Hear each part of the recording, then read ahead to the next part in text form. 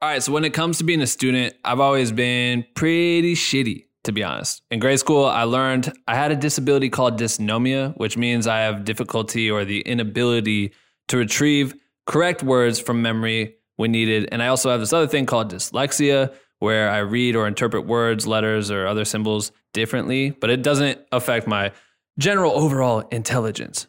So pretty much, as Dave likes to say it, I'm that fish Dory. These were massive roadblocks to my education coming up and really made learning challenging.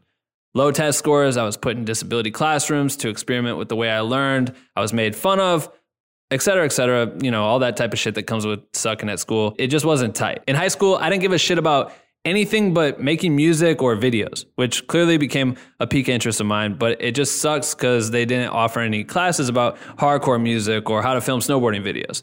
I was kind of at a loss. And in college, I continued to suck at getting good grades, but I noticed that I really leaned into my love for music and film. I started going out of my way to learn about script writing or photography, filmmaking, etc. I didn't know it at the time, but I was becoming a student of hobbies I was obsessed with, and this would later go on to become my career. Even today, I still consider myself a student, and I don't think I'll ever graduate because there is always so much to learn, which is why it is so important that you always continue to educate yourself and keep your mind open to being a student of the game. All right.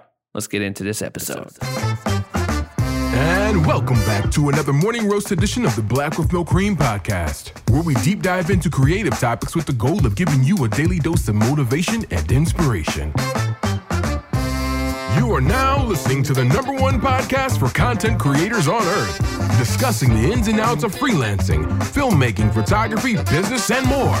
And now your hosts, coming to you live from the Black with No Cream headquarters in Los Angeles, off their 4th cup of coffee, Ben Haggerty and David Malave.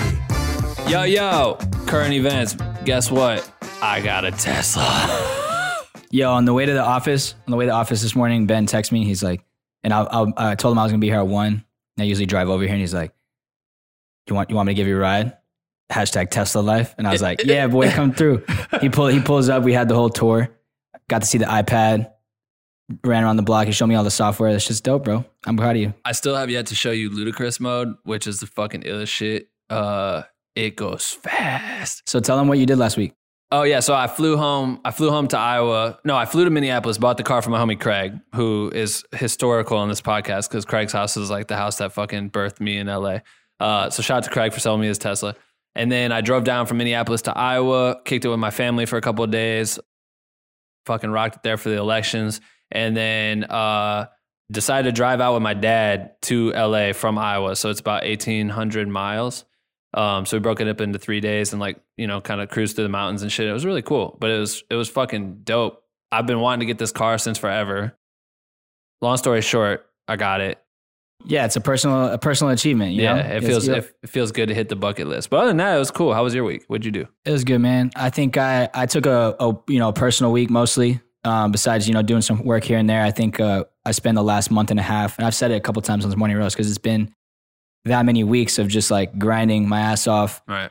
So many like late night edit sessions, so many 15-hour shoot days that when I finally caught a second, I just finally got to get back to like working out, sleeping, you know what I'm saying? Finding the balance, right? Like spending time with friends and stuff. And I think me personally, I'm a type of person where, you can work your ass off to the bone, you know what I'm saying? And everyone wants to embrace the grind and all this stuff. And I'm definitely for that. And I go hard, super, super hard when I'm working, but I also try to get myself back to center at times. Mm-hmm. And I think turning down some jobs and just kind of like getting my normal sleeping schedule back and eating and like getting back active, I think is so good for me personally. So I think, I don't know, I definitely recommend it for anyone else. Like if you've been working so hard, there's a point I think where me personally, like I lose, like I'm sitting down to edit and I don't have the same juice because it's like my 5th video I've done in the same month. And I'm just like up, Well, that's why we recorded that episode called It's Okay to Hit Pause. Literally. Like it's definitely fucking fine to do that shit. And no one's going to be mad at you there's always going to be work. You know what I mean? Like, yeah, exactly. Good, but if you're fucking stressed out or burnt out, like you got to switch it up. And on top of it, you got, daylight savings, you got the election, which was obviously a chaotic week. And then, what I'm saying, seasons changing, all this different stuff. So it was definitely a good week to take a break. But, and hold on. What? You guys, round of applause for Dave because you want to know what happened to Dave. Motherfucker got himself a wetsuit. Yeah, that's good. Wetsuits are nice. How do we want to kick this guy off?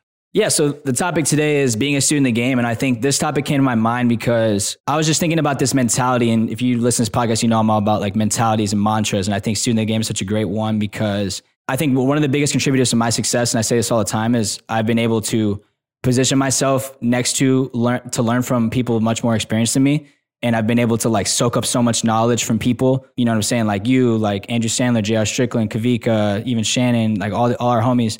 And indirectly too, through podcasts, through YouTube videos, through all this stuff. And I think that mindset is so key. And I think in your story, it shows up a lot too. It shows up in my story. And I think it applies whether you're just starting out or if you're a vet. I think there's always room to be a student in the game. And I think it applies not only just in terms of like learning about your craft, but in observing people that are more successful than you and trying to figure out paths business-wise. And even just like keeping your finger on the pulse of content, understanding like, what is being successful in the industry you're trying to be in. All those things come to play. And I think a good place I want to start is with you. You always talk about that time in your life. And if you don't know, if you're listening, you know, Ben had a hustle time in his life when he's in LA in Iowa, trying to be a musician. And you had all that time to really dive into so many YouTube videos and learn so much. And then ended up being very impactful in the way you were able to create in the future. So I think you should tell that story. Like when I went on tour with Schoolboy Q, making a series of videos on that tour that I don't know. I'm very proud of them. I think that they were fucking highly impactful to the internet culture or whatever and rap and shit. 4Q, it was one of the best things that TDE had ever put out at the time.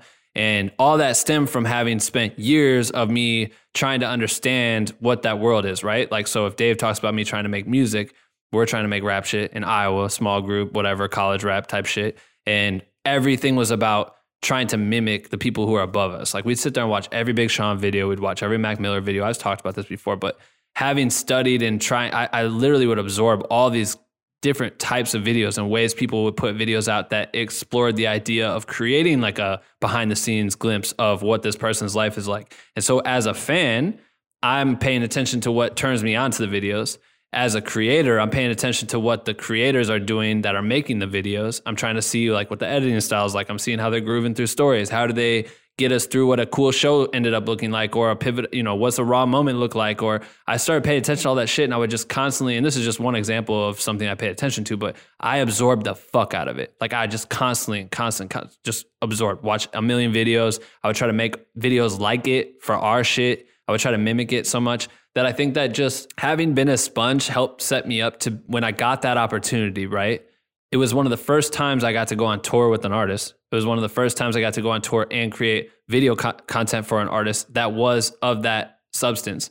But I had never done it before. So I could have gone into it and I had not really prepared that much. I could have learned just how to use my camera really well, and someone just recommended me and I got the opportunity to go out and shoot. And that's basically what happened. There was no like proof that I was going to be able to do what I did on that tour. But I went in fully confident that I was like, oh, as soon as I get that opportunity, I'm going to fuck this shit up because I see what everyone else is doing. I'm going to take what all they've done, everything that they've done, I'm going to put it into one pot and I'm going to boil it at max. And I'm going to fucking try to turn out something new that no one's seen before. And that was kind of the result of it, is that I had prepared as much as I could without actually having the opportunity to really go and work with someone else. And then when the opportunity landed on my lap, I was able to murder it. And it was the best feeling. And the thing I've always told is that story about Macklemore, meeting him, and I had watched at the time, he fucking did it on the highest level. And we've had some of his creators on the show before, and to hear like the way they put in the energy to making that content, shooting on Reds for tour content, which was unheard of. When you watch a Wiz Khalifa day-to-day video, they were the fucking illest shits on DSLRs. And then when someone comes in and does the exact same thing with a Red, you're like, how the fuck can you even manage that much media or have the budget to be able to have a Red? Like, it didn't make sense. And Macklemore was doing it at a high level, and his concert footage would look bananas, all this shit. So when I met him at our Seattle show, and he like gave me my props. Like, he was like, yo, you making all the tour videos for Q and doing the photos? Like, this shit's unbelievable. Like, I have a high standard for that type of thing, and you're fucking well above it, whatever. He said some line like that. Yeah. And for me to hear that shit after, like, I'm like, bro, I fucking sat in my parents' basement studying the shit out of your videos, watching this series over and over and over and over again, showing my homies exactly what you did and what you would do and how we would mimic it and how we could do that and add that to our sauce. And to be able to take that and, like I said, throw it in a pot mixed with everyone else's shit, and then to get a compliment from someone who obviously like admires the content and right, this is the source of your inspiration. Yeah, that's crazy. Like, that's really crazy. So for me, I love this topic because that didn't shut off then. I didn't shut that shit off. I didn't stop learning. I said in the intro, like, you're constantly going to continue to learn, and we all have the opportunity. And I love that certain people get this shit. And that's what I think is interesting about people who thrive and people who don't, is that there's people out there that want to walk into an environment and just think that the world is going to be handed to them. And then there's people that are going to take every opportunity and seize that shit. You know what I mean? So for you to come in and state your eyes are fucking mad wide, right? You're always listening. You're always pulling out gems. You're always taking notes. You're always trying to find ways to act on opportunity, but also to take advantage of the opportunity in a sense of like, you don't necessarily need to learn what it's like to fucking be a PA, but it is good to know what that is. Or, you know, I mean, any example, but you will jump on that. And that I see me and you, right? Yeah. And I think that people that put themselves in those shoes and be willing to jump on those opportunities and learn are going to be the winners. Yeah, dude. Sense? I think for me, like, I'll think about the Beyonce tour a lot, because think about it, like, that opportunity is obviously once in a lifetime and doesn't just fall in your lap. And, you know, us being, you know, a combination and mixture of meeting Ben at the right time, impressing him, the work that I put in before that, the trust that I gained with him for him to be able to give me that opportunity, and then coming in with, you know, no experience in that lane at all, and being thrown into like one of the biggest productions you could ever be in, right, as your first massive opportunity. I think that was the ultimate example of me at least understanding how important it was to be a sponge, and like just literally every direction you look, you can take a lesson or a learning point from, right, and just not shying away from that and just constantly be observing. And I think I've kept that type of mindset throughout every single job that I do. I think a big thing that I do here in LA, I do a lot of behind the scenes types videos. I do a lot of like artist centric content based around music videos. And I get to go on set with, you know, amazing directors. I've worked with on Dave Meyer's set multiple times. I've worked on, you know, different awesome director set. I've worked with a guy named Andy Hines. He's amazing. And I think I'm able to go into those sets. And if you're shooting BTS, if you're a PA, if you are doing anything on any type of production where you're able to like observe other people who are more experienced and are obviously in a better position than you, there's so many lessons to be learned on everything that you're doing. And I think that's been one of the things I've definitely taken ownership of, is every position I go in, it's like, I'm going to come out with the most lessons and the most realizations that I can come out with. You know, for example, like if I'm on set and I'm just shooting BTS, like I can just be like, I'm a BTS guy, I'm just gonna make dope content, whatever. But I'm also sitting there like, I'm literally gonna sit here while I'm shooting, I'm gonna sit here and watch, how is the set designer directing? Like, what are the moving parts that's making this set come together? And how is the production designer orchestrating this whole thing? Or how is the director communicating to the talent exactly what his vision is? Or how is he getting them to perform a little better without, you know, offending them or anything? Or beyond that, just connecting like, oh shit, I see that the stylist is lugging in a bunch of shit and I don't necessarily need to film anything right now. Maybe I'll go help them out, carry their boxes into the room or whatever. And by doing that, you never know how that's going to turn into a relationship that could really help you. We've talked about that a million times in the past, like not only studying and learning, but going above and beyond to help in these different lanes that maybe you're not necessarily trying to be a part of or don't even need to do. Like that's not your job, but going above and beyond to offer a hand sticks you out in people's minds, because you never know when that person's going to be on set and they're going to be like, we need another BTS person. You know who I liked a lot was that person that fucking helped me carry some shit in. And that goes a long way. Right. Or even sending that olive branch out. And then that's, you see that like there's opportunities for you to learn from people. And it's funny because we're going to answer people's questions later, but it's not like the culture of everyone saying, I want to pick your brain, I think is the wrong shit most of the time. In terms of like, you're not trying to be a student of the game by asking someone to give them their energy to teach you something, you something. Mm-hmm. It's like, you can learn from other people by observing and being like, and understanding how to like take a lesson from it. Like, yeah. You know what I'm saying? Like there are so many things that I've learned from you that I've literally never asked you a question. No, you don't need to. Like, I've learned from people that I've never even spoken to, like directly.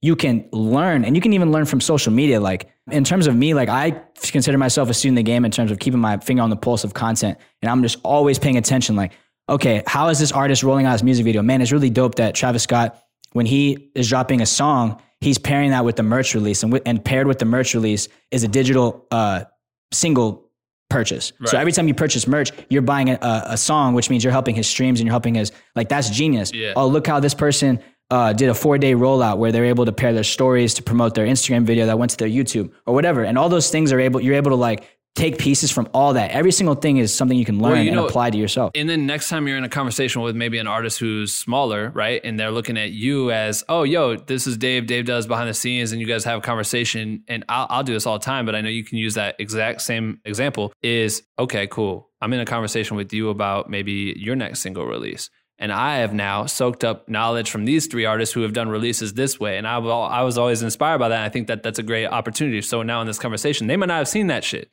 They might not have seen how Travis rolled out his song with the digital download and that helps add streams, blah, blah, blah, blah. And this person, you could have a conversation with them. You know what I think would be good is if we did it like this. And now you're able to position yourself more than just what you came in for. That's a creative director role. That's an operational goal. Like you're coming in from a strategist of marketing now. And by you being able to volunteer that information that you soaked up earlier can make you an incredible asset. And I think that's why this shit goes very, very far. By constantly being able to learn everything that you can possibly get your hands on, and you never know how you're going to be able to utilize that in the past. And I think what's cool, what I want to say earlier is when you talked about the Beyonce shit, you coming in and being able to like this massive opportunity. When you came in, it was literally in the assistant position of like, I needed someone to help me hit record on certain cameras. And then by you being there, I'm able to see your attentionness and your ability to ask questions. You're asking the right questions where then it felt safe to be able to allow you to do more than just whatever the job title was. Like, yo, can you now hold this camera and actually follow B around? Or could you do this and this? And the only reason I felt comfortable was because you were asking questions and then you were showing initiative to like, do it on your own or with, above and beyond, like whatever the task was, you would do something. I'd be like, oh, cool. Like he definitely looks confident in this. Or, right. Oh, yo, you were doing this maybe a little differently. Try it this way. And when you did it and then you accomplished it that time, okay, cool. He knows how to do that shit. Now I'm trusting you. And I think that comes with the experience of you having literally sat there and maybe I did the shit first and you're watching it. You may be over my shoulder. You're not asking me, so then what do I do? And then this hit, and then you weren't asking those questions. You were just trying to, if there was a challenge, you weren't afraid to ask the question. Yeah. And I think that a lot of that came because I was, you can listen to my interview. I think I've said that in that point where when I walked in,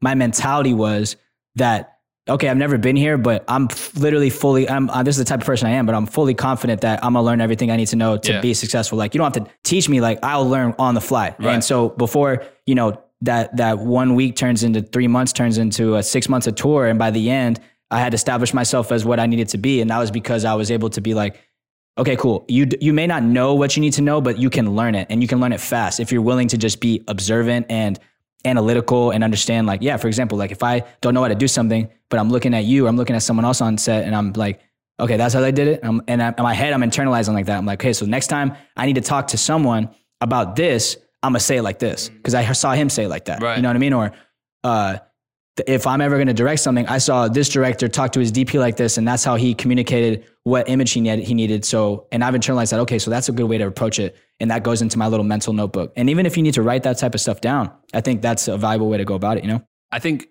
with someone hitting you up and they're asking, can I pick your brain? I don't know how many times I've gotten these fucking messages. I'm sure you got a lot too. Can I pick your brain? Can I buy you coffee? Can I take you out for dinner? Whatever the fuck it would be. I need to use you as a source because I have so many questions, so many unanswered questions. And I think that necessarily it's not the best way to go about it because I don't have all day. You know what I mean? Like, I don't know how many times we've had to start doing, and that's why we created this new segment at the end of the show, which I don't think we announced at the beginning. So if you're now listening to this and you're wondering what the fuck I'm talking about, we're going to start doing question of the week where we allow people to submit their questions and pick our brain, which I think will be a more thoughtful way to get a good response out of us versus just a quick DM because I don't have time to meet with everyone for coffee. And I had to make a conscious choice to like, stop. Remember I kept coming in and you'd be like, bro, you got to quit saying yes to all these people that are asking you to like hang out because you're getting pulled over here for a 30-minute coffee, but it turns into like 2 hours because you just like to talk to people. Yep. And like, I'm down. I love those moments, but our time is very like precious right now. And so for me to have done that is challenging. So I stopped saying yes. And I think that if you have to ask those questions, you might not always get the response you want. And therefore I think that kind of it could leave you feeling empty-handed. You know what I mean? Like, I think that you may feel like that's the only way you'll get the answers. But if I have the answers, how did I get the answers? You know what I mean? I think that the point of it is like, there's ways to learn. You can be a student in the game without literally asking someone a question, getting them an answer. I think the biggest point I want to make about the pick your brain thing is I think it's the wrong way to go about it because you're having the person you're asking who's probably they're the point of value for you, right? Like they are the ones giving you the answer. You are seeking their knowledge. and then you're asking them to pick their brain, right? And they're going to have to spend the most energy of the two of you to be able to give you the value. You know what I'm saying? And you're not giving anything in return. That's why we talked about plenty of times in the past. I think the best way to get to learn from someone or get a mentorship position with someone or whatever it is to offer value to that person. And then you will receive the things you're looking for through that process, as opposed to, hey, can I pick your brain? If you ask me or Ben, and Ben mostly, if you ask Ben to pick his brain, hey, can I sit down with you and pick your brain? That means he has to go out of his way to not only make time, you're going to ask him a question. He's going to provide you all the value, and he's going to get nothing in return. And when he has to tack that up with everything else he has to do, is like, I don't have time for that. You know what I mean? Yeah, it becomes like the bottom of the totem pole. But I do think that, like, if you're thinking about how to ask someone a question about, let's say someone's looking at one of your videos, right? And they want to know how you did a certain edit trick or something. And they could just be like, man, I'd love to pick your brain about this. I honestly think the better way to go about it, and some way that I would like to respond to messages, is if someone's thoughtful, at least about the question, like shows that they actually spent time like analyzing the way you edited something or the way you shot this photo, and being thoughtful about what they point out about your work, and offering like a point of value of like, oh, I really love how you did this, and showing that they understand something deeper than just tell me what camera you used, or like, did you use a Ronin for this or whatever? Then I think people are much more willing to respond, because it shows that you've done an extra level of like providing something, But besides that, I think you can learn from those types of people without having them tell you it. Like, you can be observing Ben's work, let's say, and be noticing like, man, I really like how he does this type of movement a lot. Or I really like how he did this. Let me try that. And you never have to ask Ben a thing.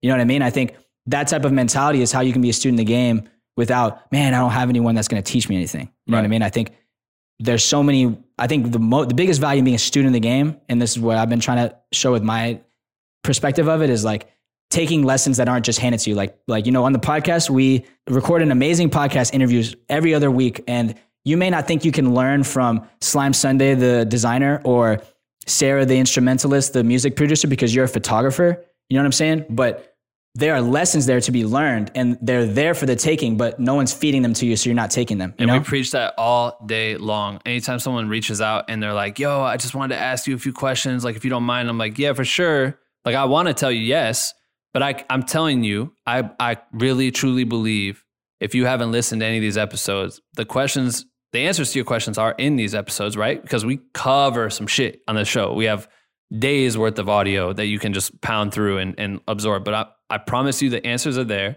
Plus, there's answers to questions you don't even know that you have. I've said that a million times. That's the beauty of things like this podcast. I think that's probably the most frustrating part when people ask you that question, because when they ask you a question that that you've already covered, but man, not only have I answered your question, I did it in a HD video that we've released on YouTube, Spotify, and Apple Podcasts. Right. We bought all the gear to be able to fucking answer the question. And we also just posted it. We just shared it. I literally just posted about it last week. But like, if you did a little bit of the due diligence to do the research to learn about that, not only are you going to find the answers to those questions, you're going to find out a ton of more information. Like, it's easy to get turned on to someone, right? Someone's work. So say I got really turned on to Gimbal God, right? We just had him on the show.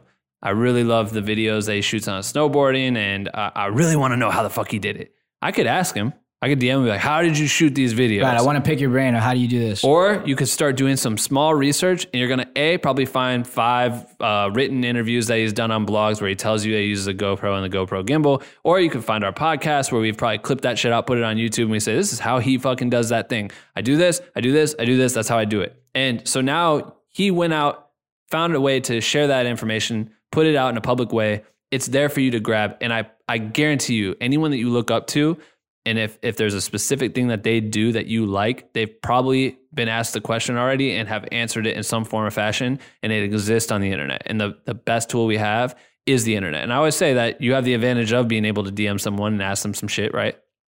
And people will tell me all the time, yo, we've been talking on Instagram, and we know each other through Instagram. And I'm like, duh, really? Well, what's your Instagram? And I could go and I could find that person's Instagram, and I could look in our messages, and I could scroll for days. I've probably talked to this motherfucker, more than my aunts and uncles since Christmas or some shit. And I don't remember, because I just happen to answer people's shit, but I don't have the connection there. And I don't feel like I really gave you my all and my responses all the time to truly believe that you got the best information there. And you may feel connected somehow, right? And you may feel like there's an open source of communication that allows you to ask questions, but it becomes frustrating, especially from the person who's receiving those questions, when it's time that I have to waste basically responding about something that could easily be found. And I'm not afraid to send you have you ever seen let me Google that for you? No, yeah. Is that a GIF? It's like a website called Let Me Google That For You. And you type the fucking question that they want to ask, and it will literally drag the mouse cursor over and type in the question and then hit search, and that answer is right there in Google. Damn, that's hilarious. And anytime someone asks me some shit that could be Googled, like some kid hit me the other day and was like, bro, what's that name of the person that picks the music for TV shows? And I'm like, it's a music supervisor. And I could say that it's 2 words, music supervisor. I literally was going to respond to him with that I literally typed in Google the exact question that he asked me, and it literally popped up and just said music supervisor, where he had to wait three fucking days for me to respond to my Facebook messages because I don't check that shit ever. And I got hopped on, and then his response was like, thanks, bro, awesome. I'm like, fuck, like, you waited 3 days when you have an Alexa probably in your living room that you could have asked the same question to, or Google on your phone. Like, this is crazy. Yeah. And I think we're not even trying to harp on people who do that, because I think it's awesome that you can have the access to someone to ask them a question. I think it's number one, being thoughtful about how you ask something to get a response. And number two, it's when we're talking about being a student of the game, it's understanding the resources and the levels that you can go to take lessons from things that aren't handed to you, or take experience. Like, one of the biggest things about being a student of the game, I think, is, for me, like, I feel like my experience and my knowledge is much bigger than the actual legit experience I have in what I've done, because of all the learning that I've done. You know what I'm saying? Right. So, like, if you handed me an opportunity to do something that I've never done before, I'm confident I could do it because of how much I've spent time trying to learn from others and trying to observe and take into account of how other people do shit. You know what I mean? I think even to the level of, like, watching music videos or films, like, if anyone can relate to this, like, as a filmmaker or a person that makes videos, when I'm watching music videos or TV shows, I'm literally, not only am I watching it, but I'm sitting there thinking about, okay, that was a really dope shot. I loved how they made that shot come together. Oh, I understand why they made this edit choice, or this is how they put this together. In music videos, I might pause and go frame by frame to try to figure out how they made 2 shots work together in a transition, because I'm like, man, that was tight. You know what I'm saying? And then I'm going deeper because I'm like, who directed that? I want to know. And I'll search it. You know what I mean? I'll figure out who's the director, and I'll go on their director's page or go see their other work. And I become a fan of that person maybe. And I start trying to look into their work, or who produced that? What's the production company that did that?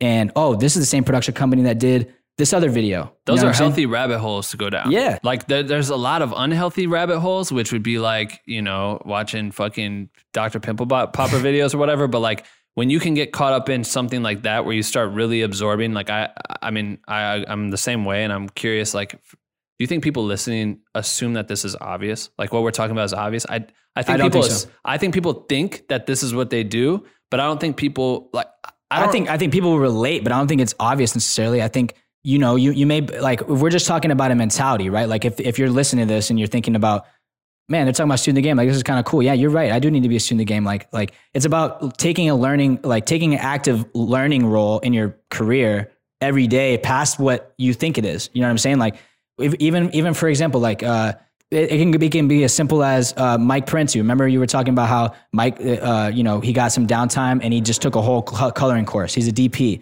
and director and he edits, but he took a whole coloring course and he's in DaVinci learning how to color stuff. And that's being a student of the game. Being a student of the game is, taking ownership and learning from people indirectly or directly, like we were talking about. There's so many different ways, but it may seem obvious, but if anything, if you're listening, it's just like, hey, we're motivating you to go out and learn more. You know what I'm saying? Like, no matter what experience you have, there's more learning to be done. I think a lot of people may think that, like, I could sit here and be like, yeah, dude, look what I've done. Look who I've worked with. I know what I'm talking about. I'm like, no, I don't.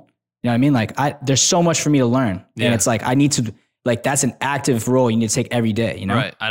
We just don't want anyone to get complacent. I think if you can become really relaxed in where you are and feel like you've got all the way to where you need to be and you're really confident in that shit, that's fucking false. The film school I wanted to go wanted $114,000, I think, for a 2-year program. And my thought process that someone pointed out to me was, you're going to go there and you're going to have access to all this really cool film gear. You're going to have access to the top of the line shit. And in 3 years, that shit's going to be outdated. And now everything you learned will have been upgraded and will have become different. And you're going to have to continue to learn that shit. And that's the same with everything that we do. Everything's always changing. The way the rollouts that you were talking about earlier are going to change. Maybe that people will start doing that and it becomes templated. So we need to reinvent the wheel. Concerts are going to be shot differently. We're going to need to figure out how to shoot commercials differently. Like ads went to vertical. Before it was 69. Now we're shooting fucking vertical videos. Exactly. Like everything's always changing. So we're always going to progressively learn. And I think that's our goal, is that we don't want you to sit in that pocket of feeling comfortable, and we don't want you to be afraid to ask questions. There's a way to ask those questions properly, and there's a way to do the research before you ask those questions that we highly suggest, because it can go a long way and it can leave an imprint. Like, I think that people will be impressed if you ask a question that's a curveball to what they're normally getting asked, because so many people just want to get that fucking that instant quick reaction. answer. Yeah. And that shit's unhealthy. And just to end it, I think it's just like, the answers are not going to be handed to you. You know what I mean? Like, if you want to be somebody, like if you want to be this big thing and you're not there yet, that the answers and the path are not going to be handed to you. You have to go find the information and find the learning opportunities and the skills that are going to get you to that point. You know what I'm saying? And those opportunities and those learning lessons are available in more places than you think, and will take more effort than you think to find them. But if you do that, you can learn and be more experienced in your experience, is what I was saying. Like, I think there's so many things that you want to do. You would love to direct a movie one day, but you've never directed a movie before. How do you learn how to direct a movie? You either get yourself in the positions to be able to learn from people who made movies. You need to watch documentaries, read books, YouTube videos, courses on how to make movies, or you need to, you know what I'm saying? Go just do it and learn from that process. Shoot, and that's the speed and student in the game, is literally make a film. So it's like, that's basically the whole point of this, No, I love that. All right, we definitely want to get to this new segment. So we're excited about this, just because, like I said, we're getting a lot of messages from people all the time, and we're thankful to be in positions that people feel like we have the answers. But we wanted to create this new segment called Community Questions of the Week. So do you have a creative question that you'd like to pick our brains on? I think that this is that opportunity for us to do it. I think, with time, like we can literally dive into it. And I think we'll probably have some good conversations from these questions. Not only with time, but also like your question is a question that someone else may have, and us being able to do it in this form where we can kind of jam on it, get like other people get value from than just you. So it's like kind of a community way to like just tap into what people have questions on. And sometimes, like you've said before, you say it all the time, like there's questions you don't know you have, and someone asking it makes you think about something differently. And so hopefully that's what we can provide here. Shout out to everyone that did email us questions already. We texted out to our text community and let people start submitting some stuff. So if you have a question you would like to share and have us, play it on the podcast, send us a voice note or a video to bwncsubmit@gmail.com. We'll make sure that's in the show notes below. But keep it 90 seconds or less, and we'll answer a handful of questions at the end of each Morning Roast episode. So our first question ever for this segment comes from Gabriel Furman. So let's run that right now. Hey, my name is Gabe. I'm a video producer here in Denver, and I just wanted to first off say thank you guys for everything you do. You guys gave me the motivation to start my career in video production, and I've been able to live off of it quite well, so I appreciate it. But my question is, do you ever come to a point in your video production career where you want to focus in on one thing like cinematography or directing? And if you ever come to that point, is it worth taking that leap? What does that leap look like? Appreciate everything you guys do again. Thanks. I'm really interested in this question for this, and I think this is something that a lot of creatives have to like make the decision on. You know what I'm saying? When it comes to like, because being a creative for me, like if you ask me what I am, as a creator, it's my decision to tell you what I am, right? I categorize myself. So if I want to be a director, right, I can say I'm a director, right? I've never called myself a director. Like if you look at my page, I call myself a videographer, photographer. Why? Because I think that's what best represents me at this current stage in my career, right? Have I directed stuff? Yes. I could say I'm a director, right? But I choose not to. Other people may call themselves, I'm a digital artist. Some people may call themselves, I'm a cinematographer, and that's what I am. And I think when it comes to like deciding when you're going to take that leap as a director, I think that's a personal choice, right? Number one, it's like, if you want to be a director, then actively make everything you do towards getting opportunities to direct things that you can then point to and say, I'm a director. I directed stuff. Because at the end of the day, you know what I'm saying? If you're a director and you've never directed anything legit, then until you direct something legit, that's when the proof is in the pudding. You're backing up what you're saying. And I think that leap is not only actively going and taking those opportunities that allow you to be challenged as a director. So then you can call yourself a director and then you can land more jobs as a director, or a cinematographer. You get what I'm saying? Like if you want to be a cinematographer, then you need to be taking on and seeking opportunities that allow you to act in that capacity. So then you can have something to point to when you say, I am a cinematographer. You know what I'm saying? I also think it's funny because no matter what it's about your messaging, right? Like, how do you want people to know you as? And like you said, you're categorizing yourself, videographer, photographer. That's what you want people to know you as. But you may have done the illest edit. Therefore, someone may recommend you as an editor. So you also have the problem of people categorizing you. Like when I moved here, I was categorized as the drone guy. You know what I mean? Yo, Ben flies drones. It's sick. What they don't realize is that I also edit those drone clips and I make them interesting beyond just like sharing. I'm not just giving you raw drone footage. I may have done like an ill speed ramp, or there was a music transition that happened there, or whatever it was that made it interesting. Therefore, I also can edit. You know what I mean? And slowly people would be, oh, dope, he can edit. Oh, dope, he can shoot videos with different cameras, not just a drone. And that goes on. And so there's this interesting cycle of like, you want to just be known as one thing, but there's a problem of how people will remember you as, and they may be impressed by different things, so they suggest you. And then it's up to you of how you explain to that person that's reaching out to you beyond however they found you. Right. You may get hit up by a client and say, hey, I heard you're really good at drone stuff. And I'm, people still hit me with that. And I'm like, yeah, I kind of, I don't really do that. I direct videos now. I direct types of content that are bigger than just me flying drones for your thing. So you were recommended to me. Right. And here are some examples of me doing that. Yeah. You know what I mean? I think that's so interesting. I love it because, you know what I'm saying? You get hired for a job and you're an accountant, you're a tax accountant. Right. Someone asks you what you do. You're a tax accountant. Right. How do you become a tax accountant? There's ways to do that.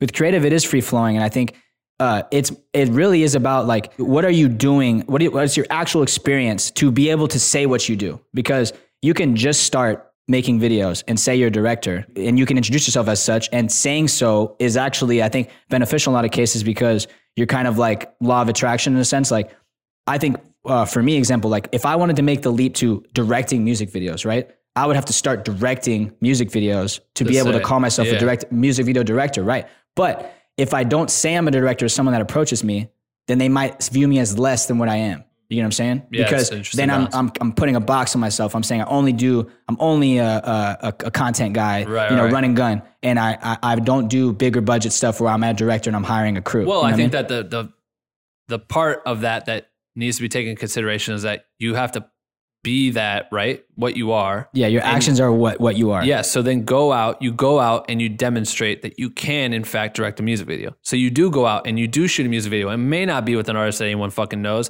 It may be mediocre, but you do 1, then you do 2, then you do 5, then you do 10, and then all of a sudden you start to become pretty good at it, and then people start realizing that that's what you are. Yeah, and you have a whole portfolio of work that demonstrates that you're that. I think that's what it is. If you want to make the leap to be a director or cinematographer, then I think first you got to act as such. That's what you want to be. Then walk and talk like it and land yourself an opportunity to do so. Right. And then keep doing it. And so then you'll have work to back up that you are that. Yo, shout out to Gabe. I'm going to call you Gabe, but your name's Gabriel. But shout out to you for asking the first question on the segment. We appreciate it. It was a great question. Let's move on to our second question, which comes from Reese Setter. Hey, man. Love the show. Been a fan of it for a while. I just wanted to ask a question. I'm a 20-year-old photographer, videographer that lives about an hour outside of Vancouver. I'm currently working a full-time job in the automotive video industry in a city nearby to mine.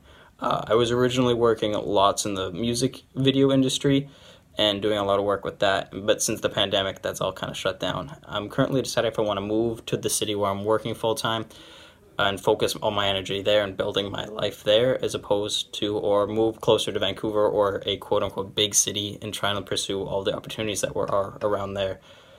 I know music industry is a bit rocky right now. I'm just struggling where to put my energy and where my effort because it's a big commitment to move out to the big city, and it kind of like gets in the way of me working my current job. Thanks, guys. Yo, Reese, thanks for the question. That was great. We did talk about this on a Morning Roast episode before. What was the episode called? Check out, do you need to move to LA to make it as a creator? It's one of our recent episodes. We dive into this we're definitely going to answer your questions here today, but if you want to really hear us talk about this for 30, 45 minutes, definitely go check that out. It's a big commitment to, I mean, the whole thing that's scary about freelance is it's fucking freelance. Like you have no one that's protecting you. You have no insurance policy that's paid for by someone else. You have no 401k. There's all these variables. You never know when the next check's going to come in. So to leave your full-time job and go to a city that you're, not from or live in is terrifying, right? I think that you need to set up, in a short answer, I would say create your plan. What is your plan? What's your backup plan? How are you going to be able to survive when you do make the commitment to move? How are you going to propel yourself? And what are the connections that you do have? Do you feel confident enough in those connections to be able to say, I'm moving to the city and I'm going to go fucking crush it? Right. Like who are you hitting up when you're getting there? I think if you're wanting to stay, you can stay and start trying to create opportunities for yourself in Vancouver to develop some relationships. And once you get a notion of like, oh, okay, I have a couple clients I've worked with in Vancouver, then you can create a plan of like, okay, I know it can work there. I have a couple people I'm going to hit up when I get there. And then you can create an exit plan of how do I save up money, create a backup plan for myself to move to Vancouver if that's what you want to do. So when you get there, you have a cushion and then you have people to hit up. Yeah, the beauty is it sounds like you're an hour away, right? So you're blessed with the opportunity of being able to live somewhere I assume is much more affordable than it is to live in the city. And an hour is not far at all. No way. An hour, you hop in a car and you're wherever you need to be in an hour. Dave used to do that shit all the time in Texas. I used to do that shit in Iowa. I would fly places to do shit. I always said my biggest regret was that I didn't go to Chicago and Minneapolis more often while living in Iowa. And it was a 3-hour drive and a 5-hour drive to get to Chicago. Why the fuck was I in the city more often? Like, think about how many more people are in that city. Like, I could have made the connections. I could have slept on the floors or the couches of people's cribs. You can bring your own air mattress because you're driving yourself. Sleep in your fucking car. Like, do whatever it takes to be able to get to those spots and offer your services. Maybe you don't need to, you could start by going there and trying to work with people versus like build your own clientele and do your own individual jobs. Like go offer a second camera operator position or an editor position or just to help out on set with people who are already established in that area. Go build those friendships. So when you start going and someone says, yo, I need you for this job next week. Can you come through? Yeah, of course I'll be there. Now you got to check. You can drive that same morning to go work with someone in the same day. Hour is not far. I think like he was saying, and if you live an hour away, like consider, like basically broaden your horizons. You live in that city, but don't make that city your cap when you're an hour away from Vancouver. Start building opportunities for yourself, however they may be in Vancouver. And then you're going to be more comfortable with the idea of, can I leave my job and move? Right. Because just quitting your job and moving to Vancouver, unless you build up a solid ass savings where you can kind of get a place and say, I got 3 months to figure it out right now. Yeah. And you have that hustle to figure out, which definitely could be a possibility. Fact. But you'll definitely be more comfortable if you're like, okay, cool. I already kind of know what the lay of the land. I know a couple people here. I have some creative friends I could work with. And I also have some clients I've worked with. Then that move will be easy, but definitely don't confine yourself. You live an hour away. Consider that just a long commute. There's people who commute an hour from New Jersey to New York every single morning. For work. So you can do the same. I think that's how you should think. I love that. Yeah. Just build your list, build your goal list, decide what it is that you're going to need that's going to make you feel safe and start acting on it now. It doesn't need to happen overnight. You can make this thing be a 6-month process, a year-long process. We are in a pandemic, so it's fucking weird. But, proceed with caution. But I think that you're in a good position to be only an hour away. So that's dope. All right. Third question comes from Anna D. I don't even want to try this. I'm going to botch her name. So I'm just Anna D. What's up, Anna? She's a solid BWC member. She's, with the shits and provided a good question. So let's run that right now. There's a company in my town that I've reached out to multiple times. I did so more recently. The director got back to me and said there's absolutely no full-time editing work at the moment. She then messaged me the day after and basically asked to edit a piece together which they'd filmed just to test out my creative skills. This was after me sending a recent commercial campaign that I'd edited together, which I was really proud of. I recently have been asked by multiple people to do free stuff for them, which I have taken it upon myself to do so because I feel like it is a good mindset to have because it can lead to amazing things.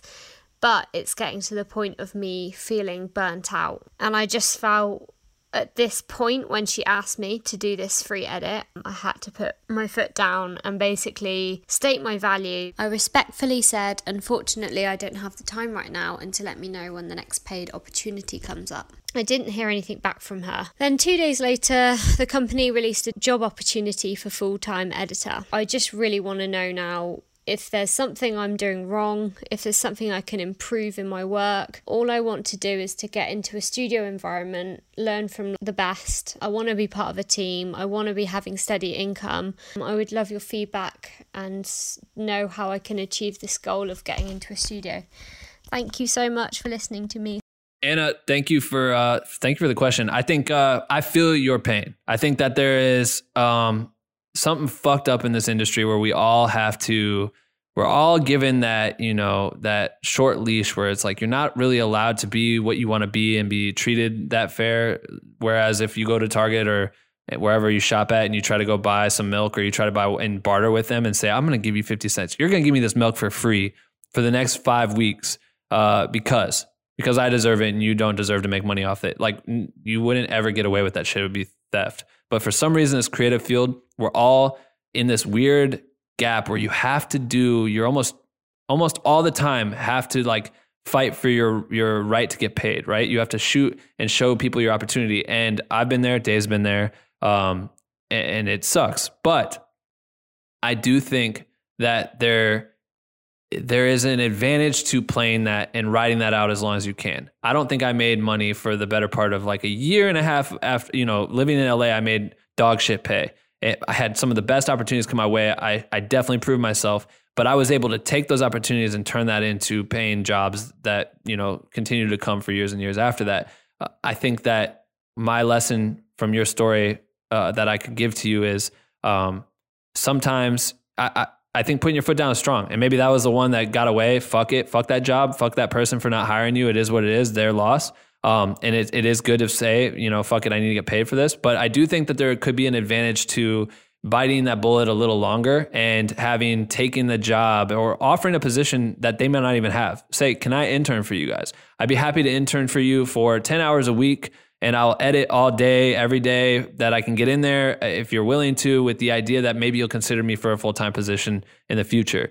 The advantage there is that they may never have an intention of hiring you. You are saying the words, I will give you free editing for X amount of time. That's going to give them like, oh shit, sweet. We don't have to pay for an editor. They can come in and knock this out. And in return, you're in the position now to show them what you do with their work and make them understand why you're valuable. And I think that's always the best thing that you can ever do as a creator, whether we like it or not. It's just kind of the way the environment's built. Yeah, I think you know, I commend you for putting your foot down. I think you do have to, and I understand definitely that editing enough things for free kind of puts you to a point. I think the problem is, and it takes, you know, kind of like analyzing the situation as a creator, but you have to judge, is that the value of you doing something for free? Like, will that be beneficial to you in the future? Maybe the other three that you did weren't going to be beneficial, but this one was an opportunity for you to kind of really put your foot forward and say, look at what I can do for you guys. And maybe that would have turned into something. And I think it's up to you to judge those types of situations. Like, I think it is hard, and sometimes you will just edit something and nothing comes from it. And we've talked about there's still value there. There's the experience there. And I understand the frustration of not getting paid. But I think in that case, necessarily, if this is a place you want to work and you reach out to them for a job, they say they have nothing, but they offer you one opportunity and you can bite that bullet and edit that piece and put literally everything you have into that piece. And you're optimistic in the sense of, if I can just put everything I have to this and put my best foot forward, maybe I'll impress them enough that they will offer me the job. Right. Because it looks like later they did present an opportunity. And I wouldn't hang too much on that at all. Just move on, like I said. But I think when it comes to working for free and how to get opportunities, it is oftentimes the best way. But I don't think if someone is offering you, if it's something where you're going to do something and then you're going to be able to leverage that free to get something paid, It's up to you to make that latter happen, right? Like, if you're going to do something for free, then then the second one can't be for free. You know what I'm saying? Like, you have to say, I did this for you. I've proven my value. Now you have to make that a conversation of like, I'm establishing my rate at this point. And if they say no, they say no. You know what I'm saying? And you can take that video you made as examples for other things. But I think it's when you're judging that opportunity is, if I edit this piece for free or whatever it is there further opportunities down the road that are going to come from this? And like, the more experience you have with that, you can kind of judge that. And if not, then no, it's not free. And you know, some people say no, but you gotta stick up for yourself. Well, and sometimes, I mean, you can use that for examples, like Dave said, into other jobs with different clients that may not know who that client is or have any ties to them. You could use that to be a positioning point, just like a spec commercial and so on. So like, utilize that as your real opportunity. It's going to build your strengths as a creator and hopefully secure a bag one way or another. But I've done tons of shit for free, and it was for things that I normally wouldn't do. And some of those things I will never reference, and I would never send anyone, and they'll probably never give me a job, but it gave me experience. And I think that's like the best part about it. And also one little tip, I think if you were to edit that piece, right, then literally once you take that piece, you turn around and you say, let's say it's a production company. I don't know, Pretty Bird or something. I just saw them recently. You email another company, you say, hey, I'm a commercial and film director, whatever. This is what I based in. This is my experience. Here is, if you want to get a glimpse of my work, here's a commercial I just edited for X studio. You know what I mean? And now you've just positioned yourself as I edited for this studio, which looks like a reputable, place. You can even put their website link, and that's not a lie because you did edit that piece for that. There's no financial disclosure of like, oh, she just edited that for free. No, if you edited that piece, that now is a barking point that you can go and take that leverage and take your extra initiative to go make that work for you. You know, it's not always going to work for you, but you can make it work for you. Love that. You know? Thank you guys for all submitting these fucking great questions. I'm stoked. I think this is going to be a cool segment. So make sure if you have any questions, we love to keep this going. bwncsubmit@gmail.com. Send it in 90 seconds or less. Audio or video. It's cool. It's cool seeing the video. It's cool seeing what you guys look like. If you want to send an audio only, we ain't tripping. So send those in. Next week, we have Steve Sweatpants. The interview will drop on Monday. We're excited to drop that interview. Dude's a fucking beast photographer. Has some good conversation with me. So look forward to that. And other than that, keep creating. Have a good week, right? Yes, sir. We'll see you in a few days. Peace.